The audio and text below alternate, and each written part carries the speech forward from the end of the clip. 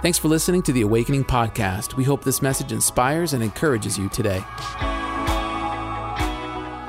We think when God is reproving us, He's angry with us. And we just live our lives like the gods are angry. I did something wrong. It was last Tuesday. And we think we're evolved. We act the same way as the ancients acted. We did the wrong rain dance. Now the harvest hasn't come. We think the same way. We did something wrong, and now the God of vengeance has come. But He's not a God of vengeance. He's a God of mercy. The justice has been fulfilled in Christ. Now God wants to pour out His mercy. But what He does do is He comes and He corrects you. And so I want to show you how God corrects you, why God corrects you, and His goal is to develop a strong spirit with you. Does that make sense? And I say this because the world and the enemy, and a lot of times the enemy uses a broken world. He wants to break your spirit. And you got people in your family. There might be people in this place today. You know people that have had a broken spirit. They go through such traumatic circumstances, they almost never recover on the inside. That is not the will of God. He wants to give you a new heart. He wants to give you a heart of confidence. He wants to give you a restored spirit. You can have a strong spirit in an upside-down world. I want to read some verses with you. In the book of Hebrews chapter 12, it's quite a few verses, so we're going to have to kind of go through them all together, but I believe God's going to speak to you from this subject. And the book of Hebrews opens in chapter 12 out of chapter 11, which is all about the hall of faith. And Hebrews chapter 11 begins to name the great people in the Old Testament. It goes from Abraham, Isaac, Jacob. It talks about Sarah and Noah and Rahab and Enoch and David and the great prophets. It just goes through the list of these people that did mighty things by faith. They were moved not by circumstances, but by faith. They were able to see things that wasn't visible yet. They were able to see something that should be, that could be. So like by faith, Abraham left his home in search of a city whose builder and maker is God. He was looking for a better place. By faith, Sarah, even though she was too old to conceive, believed that God could do the supernatural with her body and had a child. By faith, Enoch walked with God and then was taken. He just had a friendship with God, didn't die, disappeared, he's in heaven. That's faith. But then it goes in and says, by faith, these people shut lions' mouths. By faith, they stopped the fire that burns. By faith, they stopped the sword. But also, they endured the sword. They got cut, they bled. They got persecuted, mocked, and humiliated. And it says all these things that these people went through was all for the promise that was a long way off. It was afar. They saw it. They saw what was to come, but they weren't able to reach it. And they're saying, and Hebrews 11 says, but their fulfillment, their promise, what they knew they were called to is going to be fulfilled through us. In other words, we are the continuation of Abraham's faith. We're the continuation of Sarah's faith. Their faith isn't fulfilled until our faith is fulfilled. We're the fulfillment of the promise. And so then he gets to Hebrews chapter 12, and he begins with verse 1. And you can put that up if you have it here. Hebrews 12, verse 1 says this, therefore. Now, after talking about all these people of faith, therefore, since we are surrounded by so great a cloud of witnesses, let us also lay aside every weight and sin which clings so closely, and let us run with endurance the race that is set before us. What this writer is saying, and I believe it's Paul. For the first 300 years, it was believed to be Paul. We're not quite sure because no one signed the book of Hebrews, but it's written like Paul. It sounds like Paul. And Paul uses this illustration a lot of running a race. And he sets us in this grand visual about from a Grecian or Roman style race where you're in a Colosseum and you're surrounded by a great cloud of witnesses. It's not just a few people. You ever go like run track in high school or whatever? It's just like your family and then the other people's family. It's not just people that kind of had to be there. It's a supernatural, interdimensional crowd of those that have gone before you. It's a great cloud of witnesses are filling this stadium. And then Paul says, and you're in the race. You're in this race. And now you're running. Those that ran before you, they finished their race. They received the crown, but they didn't leave. They got up into the bleachers, and now they're shouting encouragement down to you. They're believing in you. They're for you. They're witnessing your life. And they're witnessing your race. And you are in the race. And by the way, we're going to see in the next verse here that Jesus has gone before you in this race as well. And so the writer paints this awesome visual. You can't get any bigger than this. A supernatural, spiritual, eternal Colosseum filled with Abraham and Isaac and Jacob and all these people that have gone before you. And I don't know who it would be that went before you, but for me, when I think about this, I also think about like the great preachers like Charles Spurgeon, one of the greatest preachers ever preached, Martin Luther, those that have run that race before me. And when I have to write my sermons, I'm thinking about Charles Spurgeon. And I'm thinking, Spurgeon, he preached so well. I mean, he was the most incredible preacher of all time. I better not preach a bad sermon. Because this dude's gone before me, and he's watching my sermon. You remember playing basketball or playing a sport, and there was a girl that you liked in the crowd? You know how hard you played? You know what I'm saying? Or a band, if you're trying to get signed and you know an agent is in the crowd, that's got to be your best show. This is what he's saying. He's saying it's not just nobody's that are there. Abraham's watching you. Isaac's watching you. When I'm preaching, I'm thinking, Charles Spurgeon's watching me, and that dude could preach. George Whitfield's watching me. Billy Graham, he went on and passed on this past year, but he's up, a part of the great cloud of witnesses. And this Sunday, he's looking down and he's saying, come on, preach. Come on, share the gospel. Come on, tell them about Jesus. Bring them to the cross. Tell them about grace. And he's encouraging me and every other preacher that's preaching. There's a witness that's saying, I'm with you in this fight. I don't know who it is for you, but you got to know there is someone that has gone before you and they are witnessing your life. Maybe it was your great-grandmother or your grandmother that prayed over you. And the only reason you're here is because of her prayers. When she went to that finish line, she received her crown, and now she is shouting over you encouragement. She's for you. She's excited. She's proud of you. And when you reach that finish line, whoever that person is going to be there, and they're going to say, hey, we knew you could have done it. Hey, when you tripped and you fell at the beginning, the crowd thought you were out, but I knew you. I was praying for you. I'm so proud of you. You got back up. You got back in the race. Come on, you didn't stay down. You didn't slack. You didn't sit. You got back in the race. I'm proud of you. You got to know all of heaven is for you. Because sometimes we think the gods are angry and the supernatural circumstances are against me. I'm just fighting supernatural battles, man. Everyone's in spiritual warfare. Everything's spiritual warfare. Be like, oh man, Chick-fil-A is closed on Sundays. Some spiritual warfare. I don't know how I'm going to get through. Some spiritual warfare. It's like, no, it's just life, dude. Can I tell you what actually is happening in spirit? I mean, sometimes you are going to go through spiritual battles, but can I tell you, there's also something else. There's a great cloud of witnesses, and they're encouraging you.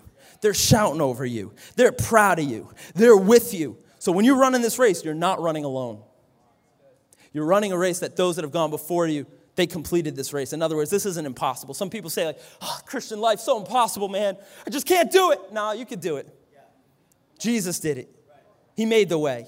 Those that have gone before you, they finished the race. And this is not a marathon. It's not a 100-yard dash. It is a relay race. And the baton has been handed to you. Now it's your turn to run. And when you begin to come around that end and you see the finish line, know that you are completing a leg of the race that began with Abraham and it ends with your life. Such a beautiful picture. And this is who you and I are surrounded by. And then it goes in and says, so let us lay aside every weight. No, go back. I'm still on this. We got a long time on verse 1. Let us lay aside every weight and sin which clings so closely. What he's saying here is you need to get rid of anything that would slow you down in this race. You need to lay aside every weight. You know what's actually pretty funny about this is back then, I don't know if you know this, in the first Olympics, they used to run these races nude, right? Weren't prepared for that horrible image. They used to run nude, right? And what this writer is saying is say, hey, take that heavy coat off and just start running. Just have no wind resistance. Just oil up and start running. They didn't have spandex. You guys are all like, oh my God, this is disgusting. They didn't have spandex back then. They didn't have Under Armour. So they had no wind resistance as much as possible. What's this writer saying? He's saying you need to take the things off you that are going to slow you down. Going to slow you down. You need to take that junk off your life. This heavy stuff, because you want to run a fast race. You're not going to just run and jog along. You're running to win this race. You're in the fight. You're in the game. And he's saying you need to take off, look, the weight. Lay aside every weight and sin. In other words, there are some things that aren't sin that still slow you down. There's some things that aren't technically, fully, completely, morally, legally, philosophically, and pharisaically incorrect, but they're still slowing you down. You can justify your way that this isn't really kind of sort of a sin based on this obscure reference in the book of Lamentations, but come on, you know that thing's weighing you down. That thing's tripping you up. That thing's slowing you down. You know that is impeding your progress. And make no mistake, God wants you to make progress. God is not saying, hey, I put you there, don't do anything, eat a lot of Cheetos, I'll see you in 4 years. That's not God. God's saying, I put you here to accomplish something, to be fulfilled, to have a mission, to make some things happen. I want to use you, but whatever is not of faith, the Bible says, is sin. In other words, there are some things that would be sin to you that won't be sin to somebody else because it's just different for them. They don't know enough, they don't have that conviction, and maybe they can handle certain things, but if for you, you got more faith. In other words, back then, they used to sacrifice meat to idols. And some people said, like, I don't care, like, let's eat up. Other people were like, no, that was sacrifice to idols. And so what Paul would say is, well, if you feel convicted, don't eat that. Don't eat that, right? But if you feel like, let's go, idols aren't real, let's have some steak, that's good for you. There are some things that maybe some other people, they're fine with, but the Holy Spirit says not for you. You came out of that life, don't go even close back to it. You came out of that addiction, don't even get near it again. You can't watch that movie. You say, well, it's not sin. It is for you. And if it's not sin, it's certainly going to slow you down. It's going to wrap you up. It's going to entangle you. You say, well, was it technically wrong when I flipped out and lost my cool? I don't know if it was sin or not, but don't you do that again. That's not how you're going to react. That's not how you're going to speak. Those aren't the words they're going to use. You ever hear a Christian try and curse? They don't even sound good doing it. It's like no one believes you. Why? Because right when they do, the Holy Spirit says, it's not you. Everyone knows, hey, it's not you. Go ahead, try it again. Not you. It's just not you. That's what he's saying. He's saying, look, there's some things that you just need to get off your life. Because here's why. Here's why. You want to be able to take these next steps forward. You want to be able to progress. You want to be able to have some movement in your life. And whatever slows you down, you got to get it out. You got to get it out. Whether it's just a weight or whether it's sin. And by the way, sin, it clings closely. In other words, you're not just going to walk your way out of sin. It clings. It's like the picture is it has claws. You're going to have to challenge sin. You're going to have conviction. You're going to have to make a plan of action. You're going to have to fast your way. You're going to have to pray your way. You're going to have to get some accountability. You're going to have some transparency and some honesty because sin, it's not even just like the thing you could throw off. Now, this thing's clinging to you, and you got to get its claws out of your heart and throw it to the side. Make no mistake, it's not easy to run this race, but it is possible. And when you begin to put these things aside, you begin to pick up speed in this race. You begin to progress. You begin to become healthy, and you get a strong spirit. Let us run with endurance the race that is marked out for us. God's not looking for you to make it to church 2 weeks in a row. He's looking for you to finish well. Come on, get some endurance on the inside of you. If I could be honest, for me, that's an area of my life I'm praying God will build up in my life. I want endurance. Because in all the different things we're doing, sometimes things don't go the way we thought or we would plan. And sometimes things happen where it's like, oh man, is this spiritual resistance? Even if it is, I can outlast it. I want my tolerance level, my pain tolerance to grow. I want to be able to endure hardship. I want to be able to fight another round. I want to be able to go through something that would knock someone else out of the race. I want to be able to endure it. Come on, let's run with endurance. I pray we don't have weak-kneed Christians. I pray we don't have Christians that stumble and they say, that's it, I fell, I tripped, I'm out. I pray we don't have Christians that just because you start falling behind a little bit say, I give up. I don't know, I'm not as good at the race as them. Forget their race. You're going to run your race. Run it with endurance. Come on, keep at it. Keep pushing. Keep believing. Well, God didn't answer the prayer that I prayed yesterday, so pray again. Pray 7 times. Pray for 3 years. And then if God doesn't answer the prayer, maybe it's a good thing. Because sometimes the The worst thing that could happen to you is that you get what you pray for sometimes. I hear a lot of young people saying, I just want to be a pastor. Be careful when you pray that. You be careful. I just want to pray, man. You'll pray. You will pray. And people say, I just want her.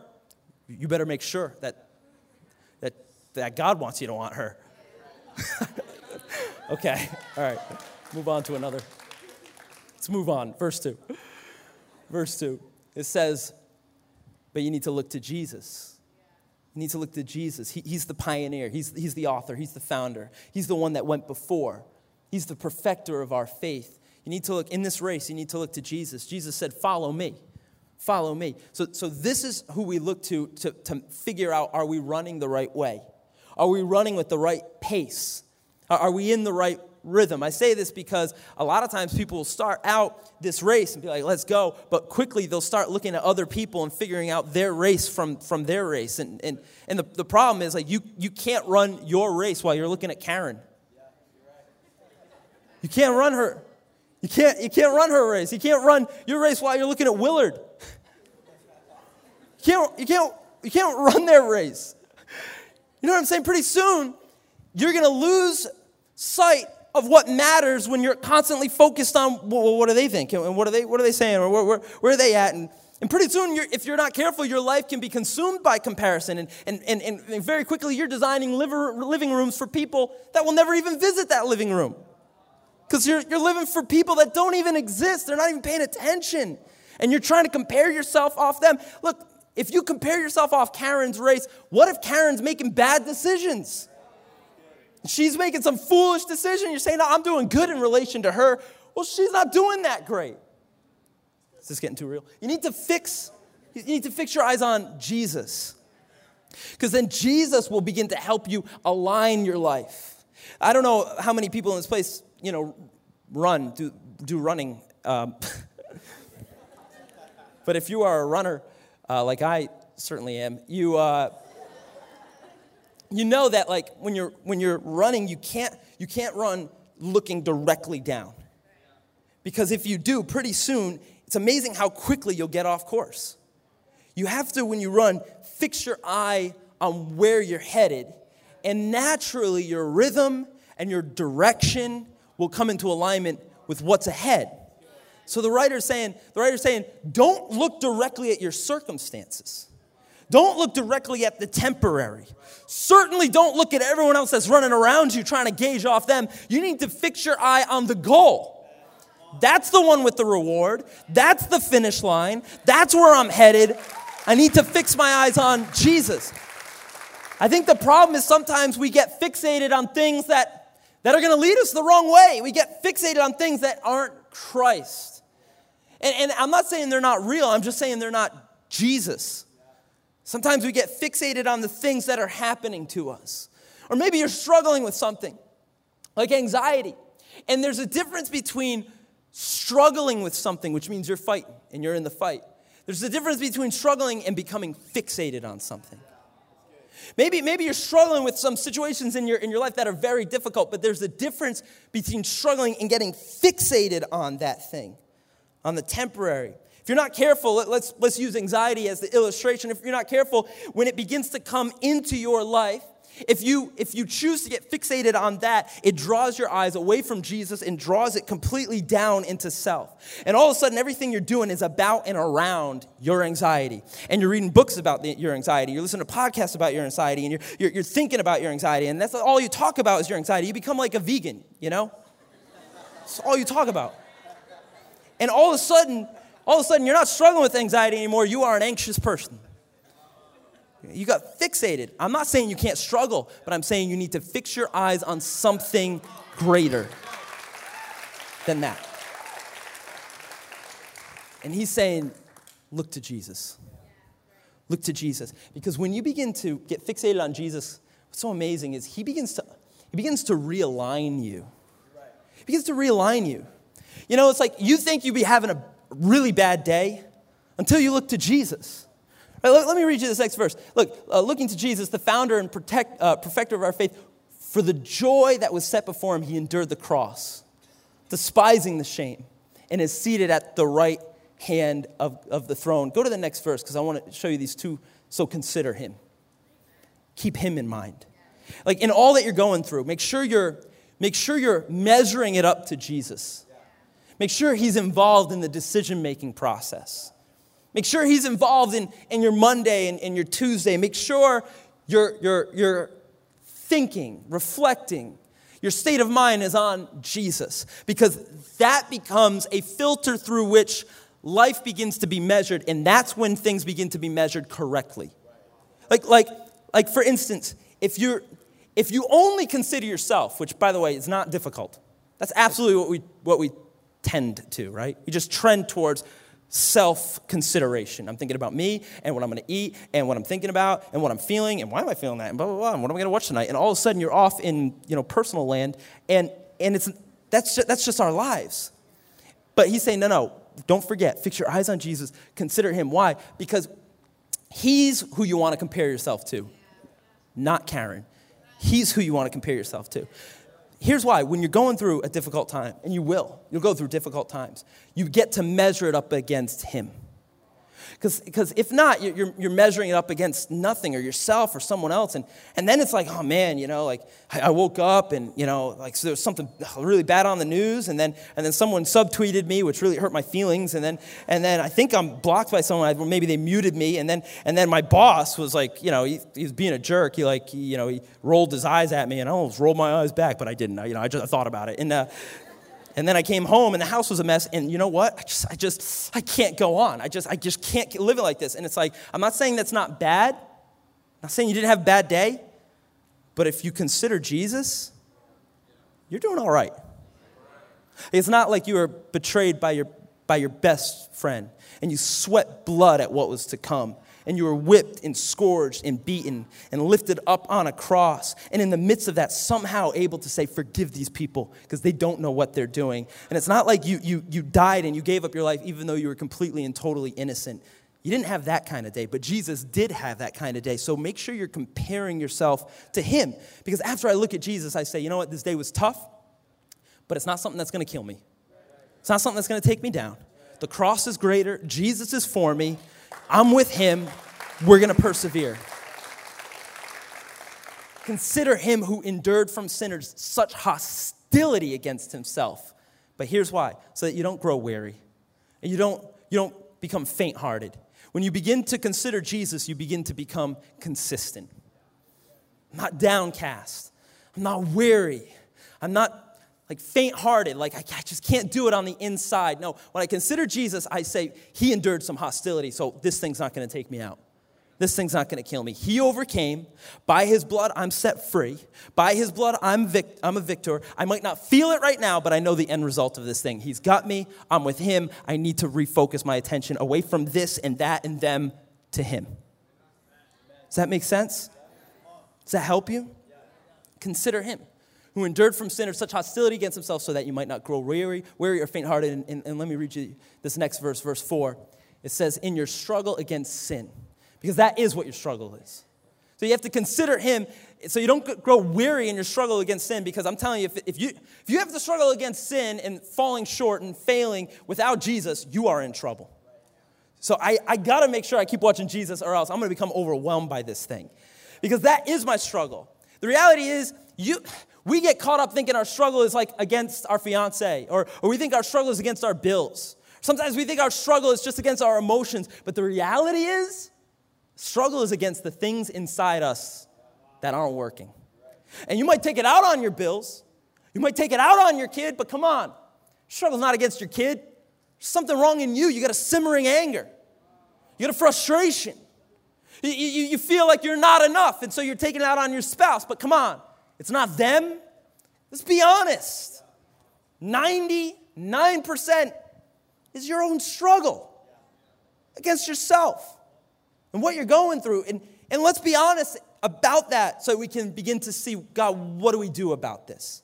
It says, in your own struggle against sin, this is what I love, the writer is blatantly honest. He says, you haven't resisted to the point of shedding your blood.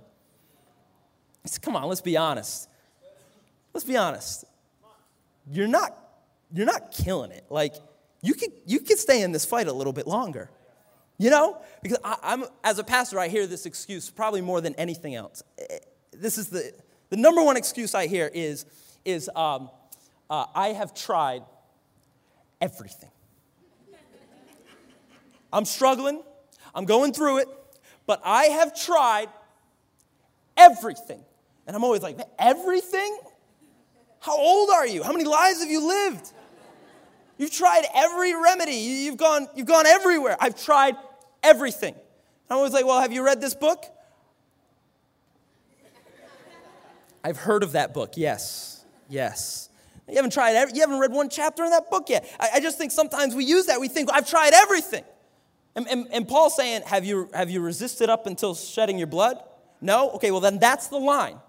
So you haven't tried everything yet. You haven't bled over this thing to try and stop it. And it's like when Jesus said, look, if your right hand offends you, cut your hand off. How many people you got your hands today? He says, if your eye offends you, pluck it out. You say, oh, Jesus, come on. The point is, look, you haven't tried everything. You could push. Look, you haven't tried. I've tried everything. Well, have you read this book? Have you gone to the altar? Have you joined the Freedom Course? Have you done a change crew? Have you fasted yet? I mean, real fast, not like social media. That's not a real fast. Like real, like food, like things that hurt. Like, have you fasted? I'm giving you attitude today. I'm sorry about it. I don't mean to do it. I just feel like I'm in a punchy mood. I don't know what's going on. Have you prayed with someone about it? Have you prayed longer than 3 weeks? I'm just saying you haven't tried everything. You haven't tried everything yet. There's a lot of things left in this fight. So don't give up now. Stay in this race. Stay in this race.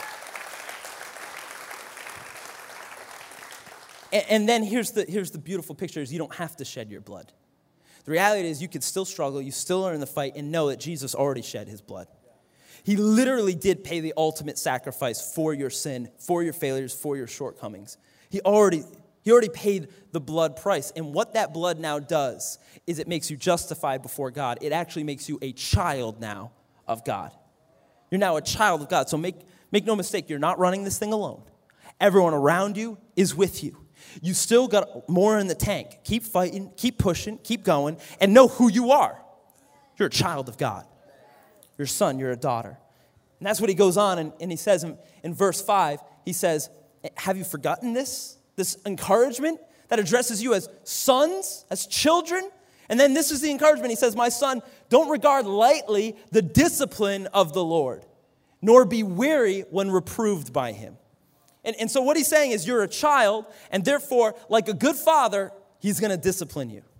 I know this is where we don't amen, but can I just tell you, this is how God is bringing you close to himself. Is he's going to pull you away from the things that are going to harm you, and he's going to correct you so that he can receive you. And what the writer is saying is when God disciplines you, don't overreact on either one of the extremes. Don't overreact in depression.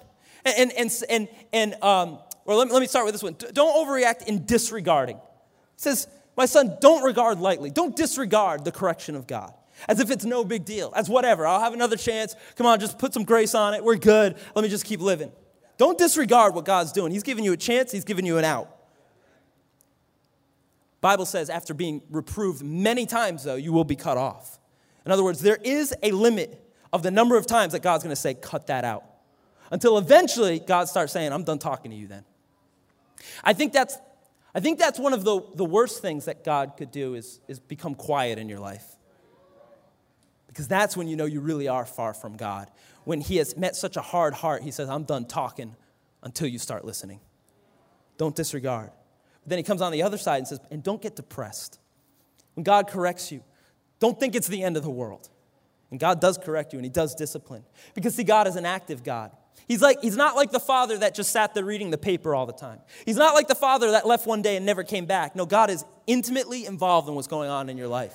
And he's active in your life. And so he's going to correct some things that would end up hurting you. But he says, but from that, don't get depressed. Don't get down. Don't get like this is the end.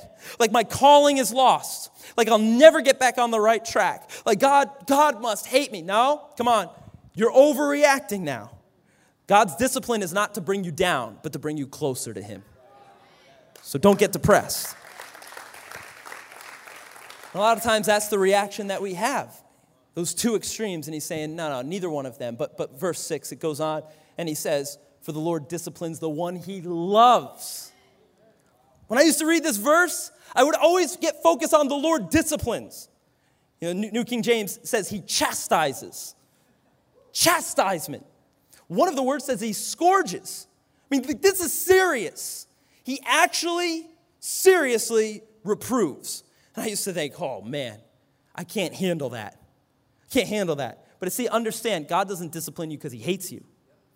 He corrects you because he loves. And even if it stings, even if it hurts, and it hurts to get spanked by God. But when he gives you that backhand, you know. I know he loves me, though.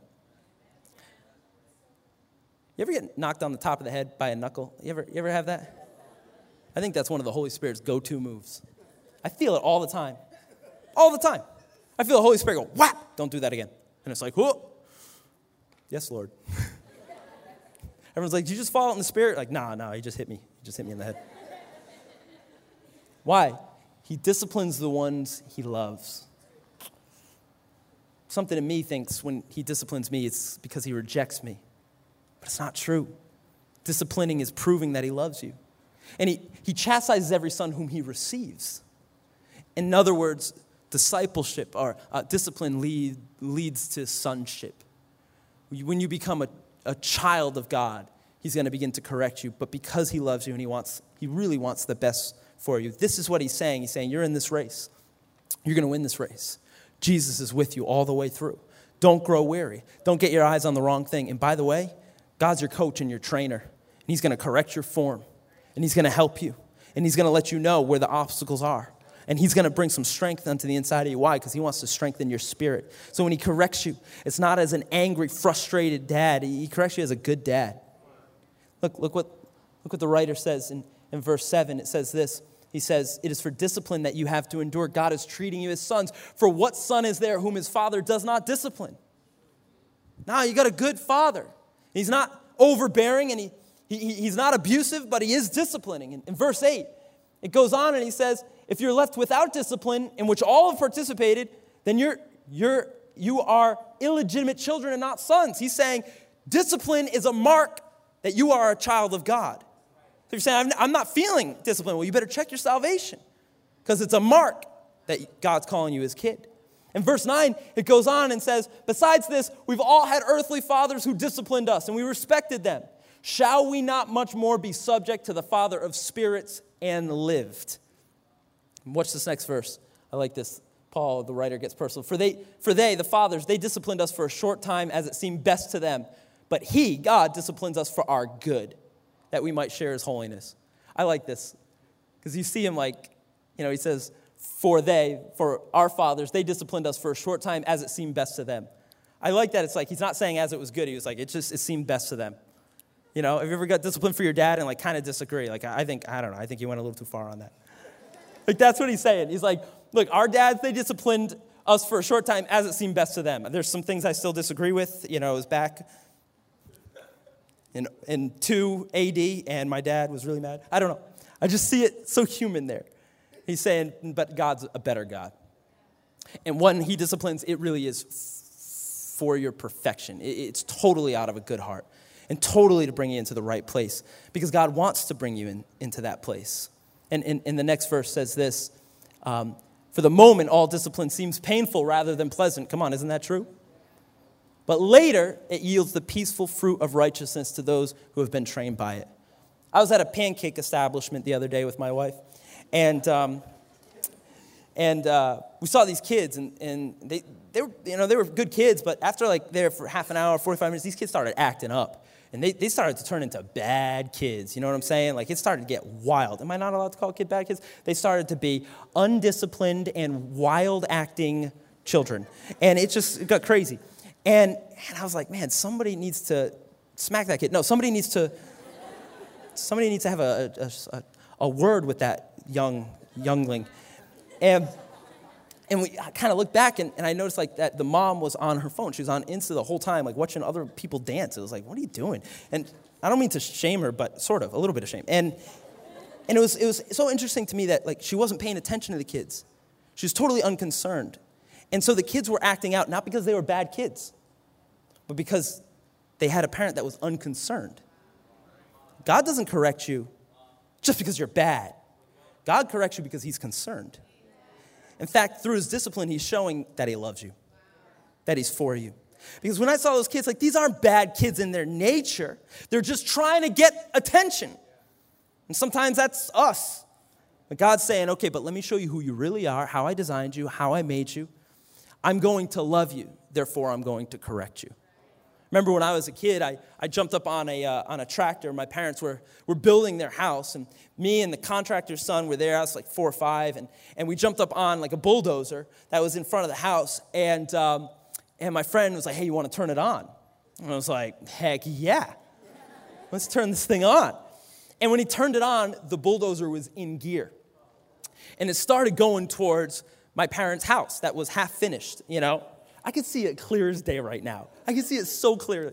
And it's going forward, pop, pop, pop, pop, pop, pop. And all of a sudden, you know, like alarm bells went off and guys are yelling like, oh, these stupid kids. And like, it's going crazy. And I'll never forget my dad ran from around the backyard like the Flash, man. He looked like a Heisman Trophy winner the way he was running. It was amazing. And he jumped up onto this moving bulldozer and he pulled me off of it. And the other dad jumped on and he stopped the bulldozer. And I remember my dad was carrying me away, and I was crying, and he was reproving me. Very seriously reproving me. And I remember I was looking across the way, and this other kid, the dad was just like, I'm so glad that you're good, and they were laughing, and I think he was giving him like cotton candy or something. I don't know, maybe it's my memory, but it was like up, you know? And I remember thinking like, well, he started this, you know? He was the bulldozer operator. He's got a union card. It's his fault, you know. And I'll never forget that. But, you know, I'm thankful that my dad loved me enough to correct me so that for the rest of my life, I wasn't running bulldozers through stuff. You know what I'm saying? I'm grateful that my dad corrected me so I'm not running bulldozers through my finances, bulldozers through my relationships, bulldozers through my actions. I'm grateful he taught me how to think through the consequences of things at a very young age. And he did it because he loved me. He didn't want to come out one day and find me underneath the tracks of this thing. No, he wanted to rescue me early. And look, that's what God wants to do to you. He's concerned about you. He loves you. And he's going to begin to correct you so that you don't cause devastation to yourself and those around you. He disciplines you so that you'll have a strong spirit. Let me read you this last verse. In verse 12, it says this, therefore, lift your drooping hands, strengthen your weak knees. He's saying, come on, get back up. Get back up. Come on, lift your hands. Get back in the fight. Step back on your feet. Get back in the race. And he goes on in verse 13, and he says, and make straight the paths for your feet, so what is lame may not be put out of joint, but rather be healed. That's God's goal for us. He wants you to be healed. He wants you to be healed. He wants you to be in the race. He wants you to be in the fight. He's going to make the paths straight. In other words, he's going to make it clear. Why? So that healing can come on the inside of you. What's God's goal? It's that you have a strong spirit. That you got a strong spirit. So that you can finish this race. And you can finish it well. I pray you're not stumbling all over this race for your whole life. Yeah, you might stumble a couple times, but I don't think that's your portion. I don't think tripping over the obstacles is your portion. I believe you're going to be able to hit your stride. Find a rhythm of grace. That God's going to strengthen you and train you so that you're going to be able to finish this thing well. Amen. Thanks for listening to the Awakening Podcast. We hope this message has encouraged you. If you want to learn more about our church, visit us online at awakening.global. We'll see you soon.